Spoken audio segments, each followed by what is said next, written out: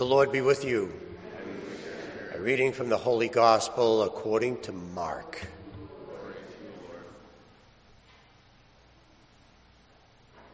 Jesus said to his disciples, "Be watchful, be alert. You do not know when the time will come.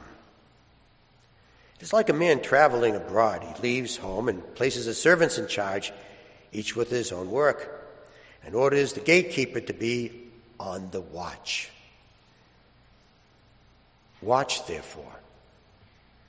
You do not know when the Lord of the house is coming, whether in the evening or at midnight or at cockcrow or in the morning.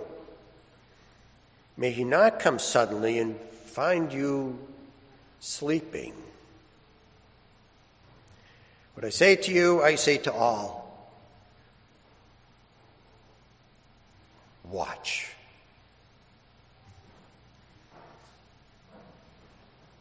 The Gospel of the Lord. Praise to you, Lord Jesus Christ.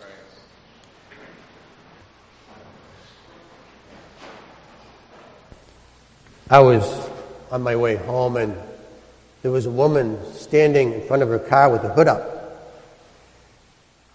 When she saw me pass by, she said, "You wouldn't have a pair of jumping cables, would you?" I go, "Yeah, I do." I said, "Let me get my car." So after I said that, she says, "Oh, thank you so much." She says, "People have been passing by. I've been trying to get their attention. They won't even look at me. Thank you so much. I really appreciate this." So I was walking to get the car. I was thinking to myself, why is she so happy? Why is she so grateful? I haven't done anything yet. Now, the reason why she was happy and grateful and her whole mood was changed is because I gave her a reason. I gave her my word. You know, in life, we're not always standing in front of a car with the hood open, but sometimes things happen in life. Sometimes we have those kind of moments when maybe we lost a friend or lost a job or have a bad report with our health.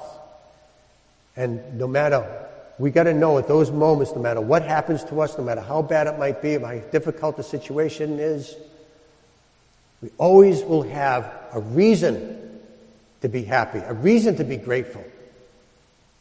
Because God always gives us a reason. He gives us His Word. You know, when you read the first letter to the Corinthians, you realize that the church is in bad shape. It's a mess. When you read the letter, you find out that the Christians, when they get together for the breaking of the bread, some rich Christians are in one room getting drunk, and another group of the poor Christians are starving. You know, when you read the letter, you find out that some Christians are taking other Christians to court and they're suing each other. Well, that's not good. You read the letter, you find out that some of them are saying, well, my leadership and my skills and my gifts are much better and more important than yours.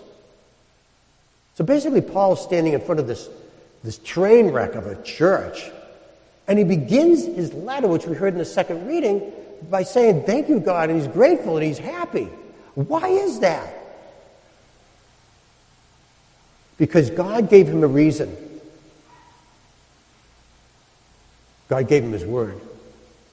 He knows that Christ died for us to sanctify us. So that's where we get our sanctification. That's where we get transformed. I had one of those moments.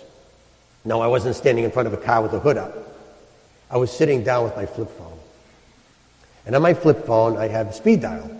And the number one selection on my speed dial is Mom. And the reason why Mom is number one is because that's the person I call the most. We're like best friends. They call her every day. Well, shortly after my mother died, I opened up my flip phone, and there was a speed dial, and there was my mother's name right on the first selection. And at that moment, I knew that I would never be able to push that button again and hear her voice. But I had reason to be grateful. I had reason to be happy. Because God gave me a reason. He gave me His voice. And the voice that I heard when I opened up the flip phone is, "I am the resurrection and the life. Whoever believes in me will never die." I was hearing the voice of Jesus say that "Come to me, all you who are labored and heavily burdened, and I will give you rest." I was hearing God's words through the prophet Isaiah. I will wipe away every tear because I can.